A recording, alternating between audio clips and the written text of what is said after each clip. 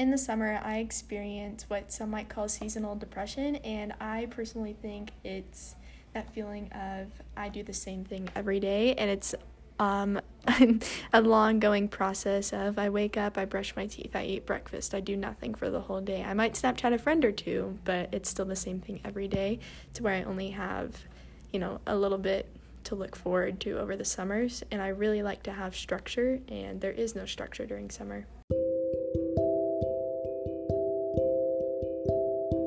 Thanks, Sierra. Have you guys ever felt like that or related to what Sierra just said? Like, she has hers in the summer, but some of you guys might have it in the winter or the fall, just depending on how the weather is. If it's gloomy or cloudy or sunny, it just depends. This actually has a name. It's called season affective disorder, also known as SAD. That's pretty ironic if you ask me. Yeah. You may have this, but it's also very rare. Only about 5 to 6 adults in the U.S. claim to have this disorder, Which is 10 million Americans. according to Boston University today.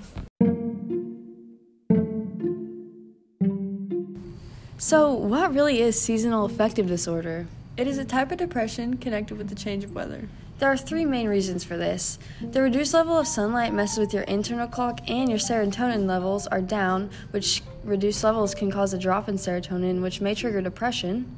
And serotonin is the key hormone that stabilizes our mood, feelings of well-being, and happiness. It also helps with sleeping and eating, if you didn't know.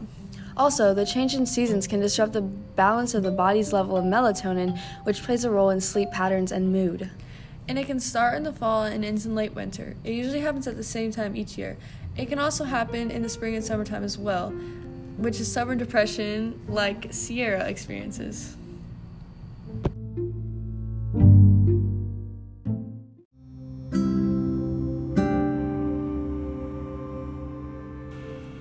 Some of the symptoms for seasonal affective disorder during the winter and fall are oversleeping, appetite changes, especially a craving for foods high in carbohydrates, which are bread or pastas, weight gain, and tiredness or low energy.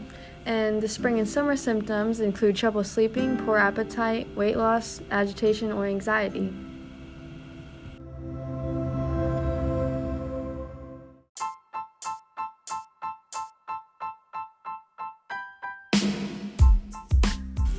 Thank you for listening.